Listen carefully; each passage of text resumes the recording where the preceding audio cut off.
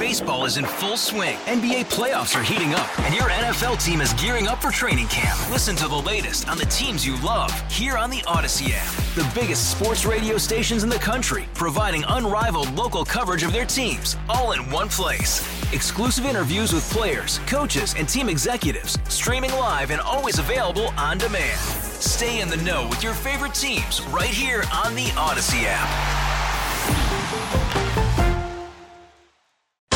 Welcome to KCBS In Depth, a discussion of one of the topics making news this week. This is KCBS In Depth. And welcome to In Depth. I'm KCBS political reporter Doug Sovereign, and today on a special pre-election edition of In Depth, we'll chat with the 4 candidates for State Superintendent of Public Instruction. One of these people will be in charge of California's schools, succeeding Tom Torlakson, who by law cannot run for another term. It's a nonpartisan office, so if one of the 4 exceeds 50% in the June 5th primary, he or she will win.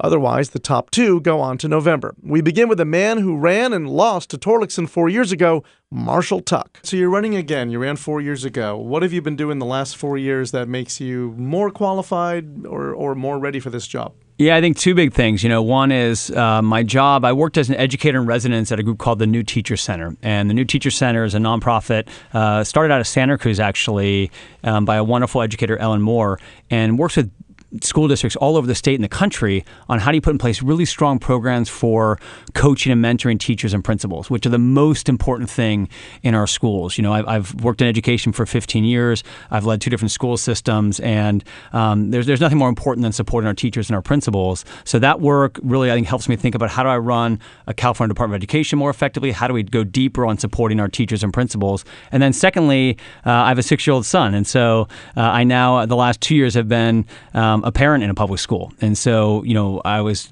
mentioning briefly earlier, I've worked in education for a long time, mostly in highest poverty areas, leading school systems. But now as a parent, you get another perspective, with my child and making sure that what's a school that I want to make sure makes the most sense for him and for all kids. So that does, I think, make me a little better in this job with a parent perspective in addition to the education experience. You have a background working in charter schools and then within the LA school district. How did you make the choice to send your son to public school as opposed to a charter? I think like most parents who are fortunate enough to have options, we live in Mar Vista in Los Angeles, and there's 3 district public schools within a mile of our house, and there's also a couple of charter schools.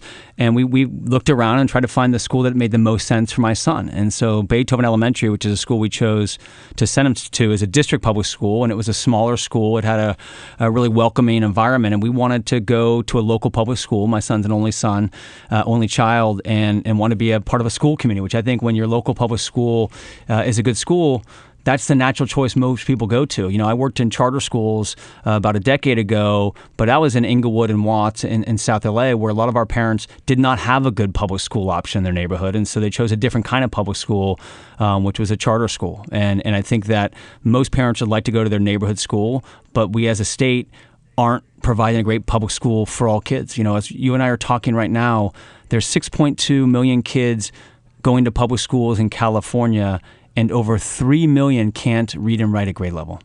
Over 3 million. And that is a crisis, especially when you think about 21st century economy, most competitive economy in the history of humankind. Those kids, their shot at a future is taken away from them before it even begins, and we need real change. So I was lucky enough to have a really strong school in our neighborhood, and that's where my son goes. But a significant number of kids in the state don't have that opportunity, and that's what I want to be a part of changing. All right, so how are you going to do that, and what can the superintendent really do to fix that and turn it around? Yeah, so I think step 1 is our state, both the state superintendent and the governor and I think all citizens in the state. I'm a lifetime California. We have to make public education the top priority. Our state has not prioritized public schools for decades. We're sitting right now in the Bay Area. We're the home of the Silicon Valley, the technology capital of the world. And our 4th graders in public schools in California rank dead last nationally in science performance. So we've created Apple and Google and Jet Propulsion Laboratory, but we can't teach our kids science. So we've got to, step 1, prioritize our schools. Step 2 is we got to invest in our teachers and principals. As I mentioned earlier, I've led 2 different school systems that both delivered strong results for our kids in Los Angeles. And the foundation of the work was, how do we invest in our teachers and principals? Over time, we have to pay teachers more.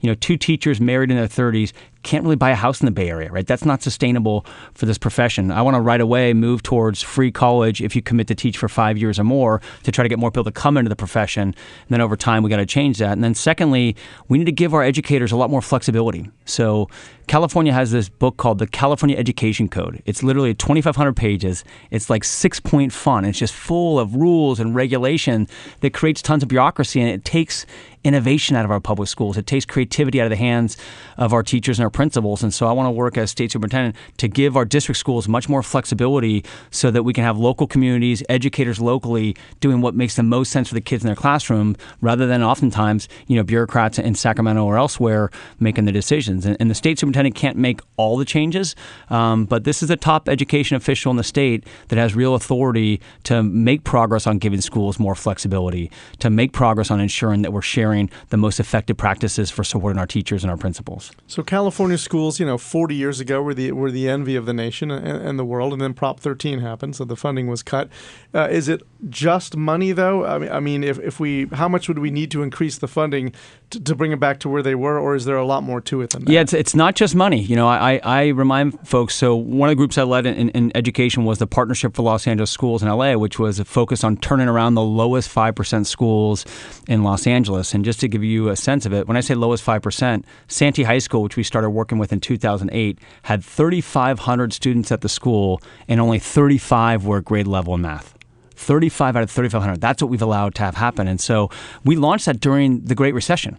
So we were able to make a lot of changes and improvements in spite of not having substantially more dollars. Now, we definitely need more money, and we'll talk about that. But there's other decisions in terms of, are you putting money into classrooms and with teachers rather than into bureaucracy? Are you giving educators more flexibility to do their work? Are you getting parents more involved? Those are things that we did in our schools, and you can do some of those things without additional resources. And the end result is, our schools had a 36% graduation rate when we first started working there in 2008, and today the schools have an 81% graduation rate and have had real success. So we can do more without dollars, but we should be very clear in this state. We do need more money. And I remind people, because people talk about Prop 13 all the time, that was 1978.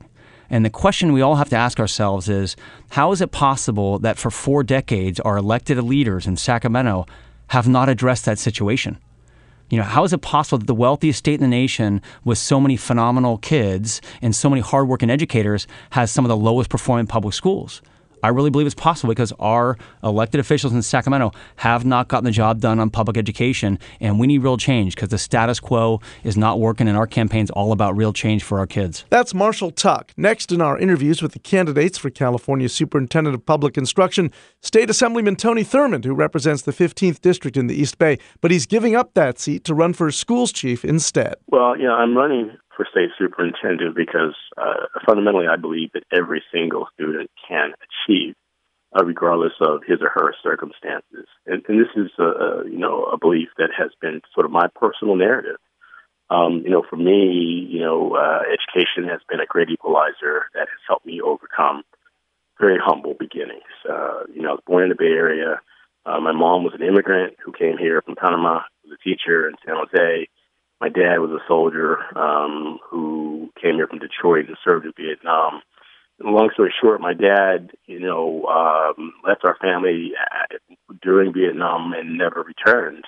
My mom raised 4 kids by herself until she could not. And she was sick with cancer. And when I was 6, she passed away. And I went to live with a cousin who I never met in Philadelphia who raised me as her son and made sure I got a great education. And my life could have ended in a different direction. Instead, I probably could have ended up in California State Prison. I ended up in the California State Assembly. It's because of education. My cousin, I became a social worker for 20 years helping kids. I spent 12 years working in schools. This year I taught a high school class of kids who are in the juvenile camp. I've run after-school programs. I've helped foster youth. Because I believe deeply that we can change the school-to-prison pipeline, I've introduced a bill that taxes private prisons to generate revenue for preschool and after-school programs, because those are programs that we know keep kids out of the criminal justice system. Long story short, public education has made a difference for me in my life, and I am devoting my career to helping young people, and I believe that public education needs support, needs a boost, and I've been able to get things done. As a school board member, reducing our dropout rate, increasing our graduation rates, and helping students in our district to improve their test scores. As a legislator, been able to give millions of dollars to our schools through the legislation that I passed, and to help create a guaranteed scholarship for kids coming out of foster care, to improve the free lunch program for 400,000 kids, to help make the first-year community college free, to help provide almost $500 million for early education. All that to say, I've been working on education. We've had some success. I think that there's more that needs to be done. We got to make sure our kids are ready for the jobs of tomorrow. We have to do more STEM, and I've got a bill this year that will expand our STEM and computer science offerings and give $200 million to expand STEM. I have a bill that expands career technical education so that kids get vocational education and they get internships and they learn about college and career pathways. A huge teacher shortage. And I've introduced a teacher housing bill to help teachers who can't afford to live where they work. And I'm offering a scholarship to anyone who wants to become a teacher. All that to say, I believe I've had the experiences as an educator, as an elected official for 11 years, and the superintendent's got to be able to work with the governor and the state legislature. And having served in the legislature now for 4 years, I believe I have unique experiences that can translate to helping to get more resources into our schools to help our kids and help all of our kids be successful. Yes, certainly your life story is compelling. A very difficult childhood. As you say, you could have gone a very different direction. What beyond money, though? I mean, it helps to appropriate more funds, and we've talked, a lot of people have talked about how we spend, far more per prisoner than we do per pupil. What beyond money will it take to get the public schools back to where they need to be? Well, our teachers need better support and training. We have a major teacher shortage. How can you close the achievement gap if you start the school year and you don't have a teacher at the head of every class, and a teacher who's been well prepared for the needs of our kids? And so it's not just about money, but the way we use money does count. And so we've got to close this teacher shortage. And I mentioned that I got a bill that gives a scholarship to anyone who wants to teach in the tough areas, like hard-to-fill areas like special education or computer science or math. One of the things I've learned living in the Bay Area is that a lot of districts can't keep teachers because they can't afford to live where they work. In the district where my kids go to school, every year we've had to replace 200 teachers for the last 4 years. And the reason they give for leaving is they cannot afford to live because of the high cost of living. And so that's how I came up with the teacher housing bill. And so I believe that the way we will help our kids is a combination of using dollars in a better way in terms of making sure we prioritize helping to close the teacher shortage, providing our teachers with great training, providing best practices that will help our kids. And we've got to move towards 21st century thinking. We can't keep teaching kids to memorize things. We can't keep teaching to the test. We should be promoting critical thinking, giving our kids a chance to do experiential learning, giving our kids a chance to learn about civics and community engagement. I taught a civics course this year with high school students in the juvenile camp. They helped me write a bill that helps kids who are in the criminal justice system have a better experience. And I brought them to the Capitol so they could introduce the bill to legislators with me. What better way to learn about government and politics when you're actually working on legislation with a sitting legislator who just happens to be your teacher? And so I believe that if we invest more in critical thinking and training our kids and supporting more literacy, and then we've got to invest in more STEM education, because there will be 1.5 million jobs in technology in just a few years, and only half the applicants for those jobs, unless we change what we offer kids. And that means more computer science. I think 20% of the districts in our state offer computer science. So I'm really leading a campaign that's about providing more STEM, more computer science, better training for teachers, and engagement of students and parents in ways that I believe will result in better performance for all of our students. The current superintendent, Tom Torlakson, used local control education funding to raise teacher pay as opposed to spending on students that it was designated for. Do you agree with that? And how would you have handled that differently, if so? I think unequivocally as a superintendent, I would have to say that we would use that funding to support the needs of those the program was intended for. That means students from disadvantaged backgrounds. That means English learners. And so I will always say that the funding has to be used to meet the needs of those populations. State Assemblyman Tony Thurmond, one of the 4 candidates for State Superintendent of Public Instruction.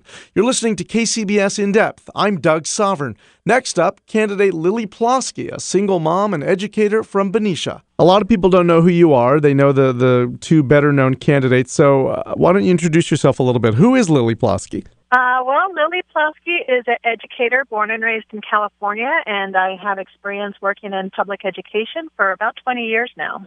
You have a really interesting family background, and I'm wondering how that has helped shape you as an educator and how you think that would help shape you as a superintendent. Sure. Well, my mother, she came from Mexico when she was 16. She didn't know English. She wasn't a citizen. She was, a very traditional immigrant story in that she came to California in the hopes of a better life for her. She married my father. My father was in the Air Force, and he was a teacher in Okinawa, Japan. He taught English, and he also went to law school and became a lawyer, and he practiced workers' compensation law, where he mostly worked with people injured from the agricultural centers in Southern California. So many of his clients were Spanish speakers, so he had a lot of clients who were very low income and poor. My mother passed away when she was 37 years old, and I grew up with 5 kids, and my dad was the one who raised us, and because of some issues, we were low income because he had a really hard time raising the family on his own after the divorce. And so we went from school to school to school. By the time I was in 6th grade, I had gone to, I think, 4 or 5 different schools. And we basically shuffled through the public education system. And me and my sisters, there's 4 girls and 1 boy. We all had varying success in education, but we managed to do well. And for me, when I got to community college, that really changed my life around, and I saw education as a beacon of hope. And I was excited because for me, it made me see anybody could be successful as long as they don't give up and they really try hard and they find teachers who motivate them. So I basically dedicated myself to working in education for my entire career, and it was because of the experience I had growing up in the public education system. I have a sister who 3 of us went to UC Berkeley. One of us ended up going to Barnard. She is now a teacher. I have another sister who went on to get her PhD, and she's now a teacher. I have a brother who went into the Air Force for 20 years, and he's now retired. And then I have another sister who works in the mortgage industry. So we've all been able to be successful, and it was because of our public education, and that's what motivates me, is to help students who are low income. Maybe their parents don't speak English. Maybe they're going from school to school to school, and I'm reaching out to those communities who really count on education to be the guiding light to their students and their families. That is a very typical, in a way, American immigrant story. I mean, my own father was a child of immigrants, and he saw education as, this is my way out, and was the first kid in his family to go to college, and he became an educator and has been very successful. So that's common. But so did your mom come here as an unaccompanied, what we now would call an unaccompanied minor then? I would call her a teenage runaway. She left her family. She came by herself. She was running away from her family. That's why she came to California. She's a source of motivation for me because I think of what she had to endure and what she was able to accomplish. And she was very active in the church. She was very active in the community. She was really a source of motivation. She was a community activist, really. She would put together newsletters, and she would work with local other parents, other Spanish-speaking families, and help them get resources, help them understand how to, help the children get registered for school and that sort of thing. And she was just a dynamo. It's too bad she passed away when she was only 37 years old, but I remember the newsletters that she would write, and she would help people navigate the resources in the community. So why are you running for superintendent? Why do you think you would be good at this job? I've worked in educational leadership, and I am fascinated by educational administration. I got my doctorate in educational leadership. I got my master's in student personnel administration. One of my goals has always been to oversee educational organizations and to work in the public sector. When you work in public education, you're considered a civil servant. Every job I've ever had, we've signed that loyalty oath that we will be a civil servant and act in the best interest of our community. So I feel like I've been working with legislators, I've been working with community groups, parent groups, teacher associations, collective bargaining groups, legislators, community advocates, and working within our community up and down the state of California. I was born in Orange County. I've lived in Los Angeles County. I've lived in Alameda County, Contra Costa County, Solano County. Right now, I also lived in Merced County. So I've been able to experience all these different pockets of California statewide, and I feel like I have a really strong grasp on what's happening across the state of California.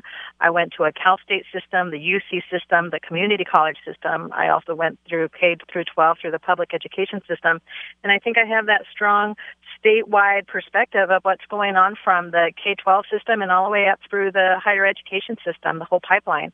So I feel like I bring a unique voice because I have been a teacher. I'm currently a teacher at Mills College. I teach high school students in the Upward Bound program. I did my dissertation on student success issues, especially focused on Latina students and low-income first-generation students. I've been through accreditation processes with schools that were right about to lose their accreditation and schools on warning and schools who have been on probation through accreditation. I feel like there's a vacuum of leadership in education, specifically in the state of California. We've seen a large number of people retiring. We've been talking about this wave of retirements happening ever since the year 2000. We knew this was coming, and I've seen superintendents changing chairs every 2 years, a new superintendent. And I feel like we just need a strong leader who understands education, understands the politics, understands the backgrounds of our teachers and administrators, and tie that into what's going on with higher education. And I have a unique background that nobody else right now currently in this race has. And it's really unfortunate because, you need to be able to understand the history and the key players in education and understand how the Board of Education works together with the Commission on Teacher Credentialing and understand how that ties in with the K-12 system and the UC system and the Cal State system and the community college system. And, I think you have a perspective as being a teacher and an administrator that you don't get when you're a politician or you don't get it when you're just focused on the charter school program. That is Lily Plosky, and now one more candidate in this race for state schools chief, Stephen Ireland. A lot of people know about Tony Thurmond and Marshall Tuck, but they might not know Stephen Ireland. Who is Stephen Ireland? Well, I'm a parent. I'm not your traditional candidate by any means. I don't have a PhD in education or anything like that. But I'm a parent who's of 3 teenagers. I've been through the mill on different schools, including private preschool, traditional public schools, affiliated charters, independent charters, and I've volunteered. I've been a PTA president, a Cub Scout leader. I ran a church for a number of years. So I've been on a board. I've dealt with budgets, that sort of thing. So as I say, I'm not your traditional candidate, but I just feel like the traditional candidates have not been doing what we need them to do. So what would you do differently from those traditional candidates if you were to win? Well, for one thing, let me just back up a little bit because let me tell you about Tony Thurmond and Marshall Tuck. They each have almost identical fundraising profiles. Each of them has less than 1% of their money from small donations, which is defined as under $100. Each of them has about 8 or 9% of their money from outside the state of California, and the rest of it is all big money donations from one special interest or the other. Tony Thurmond from the Teachers Union and Marshall Tuck from Eli Broad and different charter school interests. So my problem with them is that they are beholden to those special interests. I'm not, and I'm talking about things that I don't believe they are. I have 3 main issues that I'm focusing on. That's safety and security. That's the most important thing right now. We had another school shooting today, and I don't think we're prepared to even protect our children in those instances. We know what to do in an earthquake. We have earthquake drills. Some schools have lockdown drills, but I think we really need to define the best practices for that and then look at different ways we can keep our kids safe. I mean, that's just job number 1. And I'm not hearing that from the other candidates. Lily Plosky has said something about that, but the others really aren't. And then I'm concerned about school infrastructure. I'm a parent at North Hollywood High School. We have sinks literally pulled away from the wall, arsenic in the soil. We just have massive problems in our schools, and we're not taking care of that. And then finally, student well-being, which I define as anything from mental health to hunger to homelessness. California has 202,000 homeless students on any given night. 30,000 of them or so are literally without a roof, so they're sleeping on the street. And you don't hear a word about that from these candidates. The governor candidates are talking about it a little bit, but the superintendent candidates are not. Let's talk about school safety. As you said, it's very much in the news again. There's a shooting every week, it appears. What would you do differently? How do you harden the schools? Where do you stand on arming people at schools? Personally, I'm not in favor of guns in schools, and I think that'd be a terrible idea in LAUSD. However, I don't think that's something you do from the top down. I think that's a local issue. What works in LAUSD may not work in Reading or Barstow or other places. So I think that's a local issue. School districts need to decide how comfortable they are with that. But what I would do right away is convene a working group to come up with best practices. So as I say, if there's an earthquake, my kids know what to do. They've done earthquake drills. They know what to do. That's not to say that you're always going to have a perfect record with that. But if kids know what they're supposed to do, at least they have a chance. And then I think we need to look at different technological solutions. Everything from the simple locking door from the teacher's desk. You can have a button on the teacher's desk that locks the door. So if a call came over the intercom, hey, everybody lock your doors, just the push of a button would lock down the school. Other schools have come up with things where they have, bulletproof pods in their classrooms. I don't know that we go that far, but I just think we need to start asking these questions and figure out what we as a state want to do to protect our children. What does it say about the state of education today in California that, some schools have bulletproof pods, but a lot of schools don't even have basic art and music classes? And that's nuts. I mean, we are, depending on how you interpret the numbers, we're 46th, 41st, or 29th in the nation for per pupil funding. In any case, we're in the bottom half of the nation. California used to have the best schools in the world, and now they are online with some of the worst states in the union. And we need to fix that. I mean, that's just criminal, and it's time to take care of that. So you bring a parent's perspective, as you said. The other three people running are all parents as well. And they say, well, I've got a parent's perspective, but I bring something else to the party. In the case of Marshall Tuck, it's his background in business and with charter schools and his advocacy for change. With Tony Thurmond, it's his life experience and his, familiarity with Sacramento. With Lily Plosky, she comes from a teaching education background. So what else do you bring to the party besides just being a parent? Well, I mean, I on purpose, I didn't say, I'm a real estate broker or a television producer or anything like that. I just said I'm a parent. Because what I want to bring to this table is the parent's perspective. Yes, they're all parents, and I'm sure they're loving parents. But the fact is, if there's a decision that needs to be made, and on this hand, this is what's best for the children of California, but on this other hand, this is what's best for my teachers union special interest or my charter school special interest, which one are they going to choose? Stephen Ireland, the last of California's 4 candidates for State Superintendent of Public Instruction on your June 5th primary ballot. A reminder, you can hear our longer interviews with these candidates in their entirety on our website. That's kcbsradio.com/campaign2018, where you will find interviews with many other statewide candidates as well. Please don't forget to vote if you haven't already. And be sure to tune in on election night for all the latest returns. And also you can follow me on Twitter for all sorts of information and observations in between reports. I'm at Sovereign Nation. And I'm Doug Sovereign, KCBS. You've just heard KCBS In Depth, a news interview program for All News 740 and FM 106.9, KCBS. Hey, Rob Bradford here. I have set out on a mission with my good friends at FanDuel to prove what I have known for some time. Baseball isn't boring.